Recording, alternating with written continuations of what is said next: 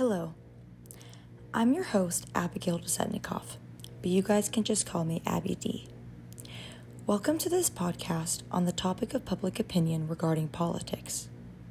After we get a better understanding for the base foundation of public opinion, we will then follow by specifically discussing how media platforms can act as a massive source for political parties and their candidates to make influential impacts on the public's opinion. Public opinion in politics is the popular beliefs that certain groups among society hold. Oftentimes, public opinion is a way to tell what a nation's society wants from their government, so it's essential that we try to listen and understand the opinion of the public. Because without the understanding of what the citizens' thoughts and wants are, then the U.S. would not be considered a democracy, and our nation would not have much progressive action at all. And although I would love to talk about every aspect of public opinion, I will be talking about the potential influence and impact the media hold over the public's opinion, specifically social media. But before we get too far ahead, we can't begin the topic of public opinion without acknowledging the influential role that childhood plays into an individual's forming thoughts, ideas concerning political opinions. This is so important to include when aiming to understand the fundamentals of public opinion concerning politics, because most citizens tend to base their political opinions on their beliefs and attitudes, both of which tend to begin forming during an individual's childhood years. An individual's political opinions have been acquired through each one's own political socialization.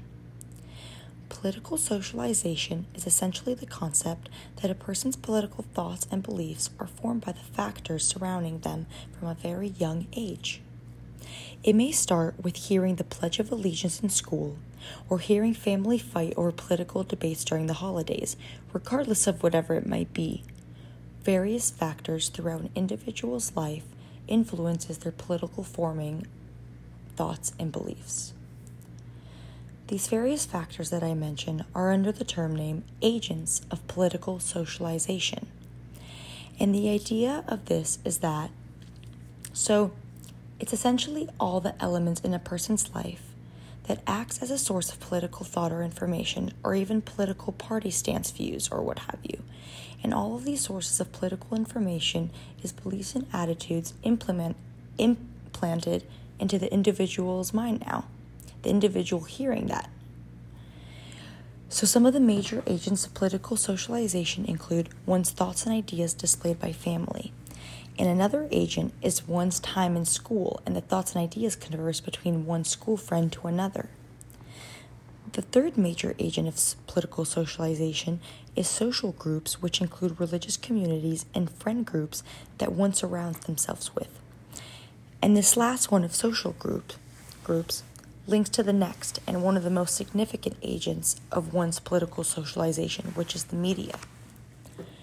Media platforms that hold influence over the public's opinion regarding politics include the radio, television, and the internet. Shortly, I will discuss the intersectionality between the agents of political socialization of social groups and the agent of social media. Both social groups and social media have separate qualities that influence the public's opinion, but oftentimes when both of these certain agents of political socialization collide, they often have massive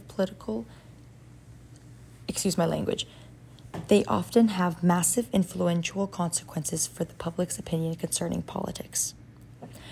But before we dive into the rise of social media, a majority of American citizens were getting their news from their television screens on news outlets like CNN, Fox, MSNBC, for example. You get the point.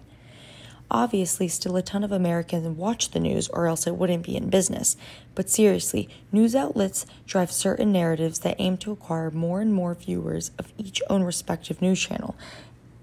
And it's primarily based on their own political party bias lies. Sorry, let me restart that sentence. But seriously, news outlets drive certain narratives that aim to acquire more and more viewers of each own respective news channel, and it's primarily based on where their political party bias lies. And these publicly praised news outlets have been doing this for a very long time. A quote from Britannica says that the U.S. news media, having become more partisan in the first 2 decades of the 21st century, have focused conservative or liberal segments of the public on certain personalities and issues and generally reinforced their audience's pre-existing political attitudes. So more or less, U.S. news media has been seen to portray certain stories in ways that they believe will catch audiences' attention, usually aligning with one of the 2 major parties. And now getting on to what's been one of the biggest influential tools for about the past 2 decades or so, social media. Social media has influencers that inspire certain makeup routines or what have you. But social media also has been seen to be used as a massive weapon and tool to influence the masses' opinions to one's way of thinking over another concerning politics. The rise in influence that social media has had in politics since the popularity of all the major social media apps boomed amongst the public has been strikingly tremendous, and has been a major new and intriguing way for social groups to communicate digitally through social media rather just in person or over text or phone. And this goes back to where I was talking about the intersectionality link between the 2 agents of political socialization, which are social groups, meaning friend groups, and social media. Social groups are agents of socialization because being a part of a social group or a friend group means there is some level of trust there, right? So look at it like if you like someone a lot and you choose to spend most of your time around them, then you probably like them and respect their opinion. This leads to information spreading quickly, because if you hear political talk from your close social groups, you are going to at the very least listen and hear what your friend or church mate have to say, because you like and respect them. So the link between the agent of social groups and social media is the mass communication that happens between social groups which all carry a certain degree of respect for one another.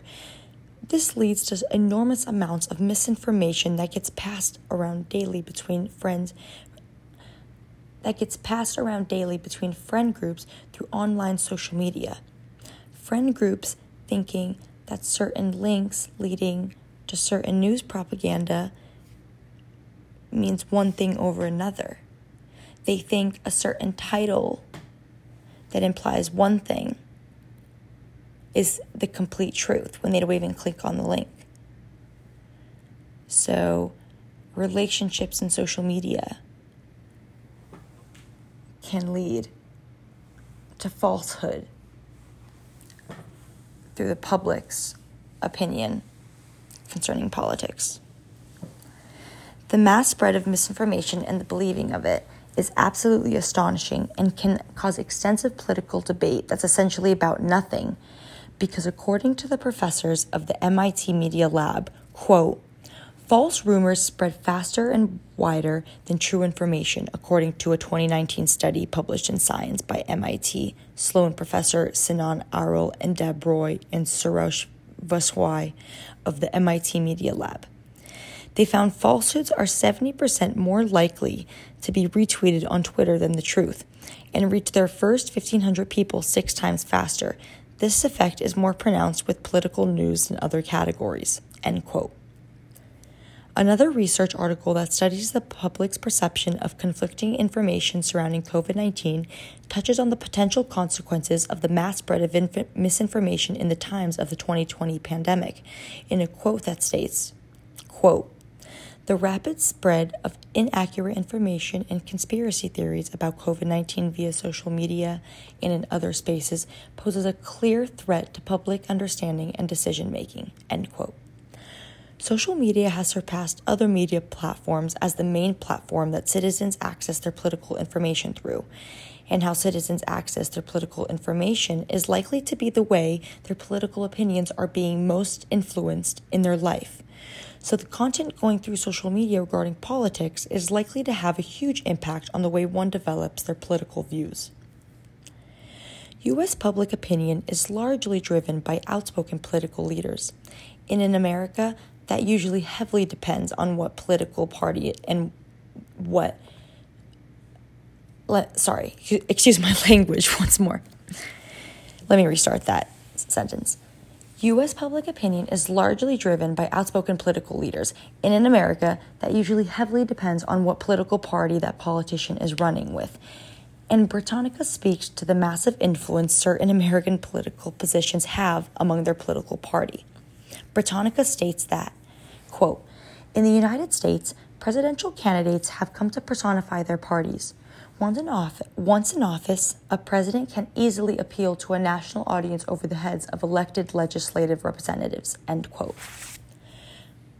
A huge factor why social media has taken on such a critical role in influencing the public's opinion concerning politics is because political leaders use the massive social platform to boost certain views only in order to achieve their personal political agenda. Because social media is a more interpersonal way to connect online, it also allows for political leaders to create a false sense of mutual trust and understanding between themselves and the citizens of their political party, because through a politician's social media account, they can display affection and admiration toward their followers with words and affirmations that has potential to generate massive political support for any given politician. The spread of misinformation by a politician through the means of a social media platform can be seen through the example of former and twice indicted President Donald J. Trump. Our recent article published in The Economist examines the effect of President Donald Trump's tweets on domestic policy, stating that, quote, "The effect of heightened partisanship on public opinion is worrying, as Republicans model their opinions on a leader who is not afraid to spread falsehoods. The result may be an increasingly misinformed electorate. At the end of 2016, 62% of Trump supporters believed that millions of legal votes were cast in the presidential election. For example, though there is no evidence to support this, knowing the power of the bully pulpit, political leaders should aim to use it responsibly. It is so important for individuals in any well-respected position, especially as a political figure, to speak out against mass controversy that essentially splits the nation. Political leaders should absolutely not spread liehoods by the means of their gigantic platforms on social media to further gain support from a major party to only advance a politician's political agenda. Look, guys, it's obvious political opinion amongst the public will continue to converse and debate over social media platforms, but it's still essential to check and understand where you are getting your information from. Is it fact? Is it opinion? Or is it someone literally making something up to cause mass hysteria and controversy? Whichever one it is, it's important to fact check your sources and be critical of the information you are receiving concerning politics. Public opinion is so important to understand because it's essentially what makes up each nation's societal norms, which effectively impact that nation's politics. Understanding the factors that sway and influence public opinion, such as media platforms, is so vital because although the optimal solution would be for each citizen of the public to know if the political information they are getting is 100% accurate all the time, that's just not the reality. So that's why it's so important to be aware and understand that various platforms of media are major factors in the influencing of the public's opinion concerning politics in America.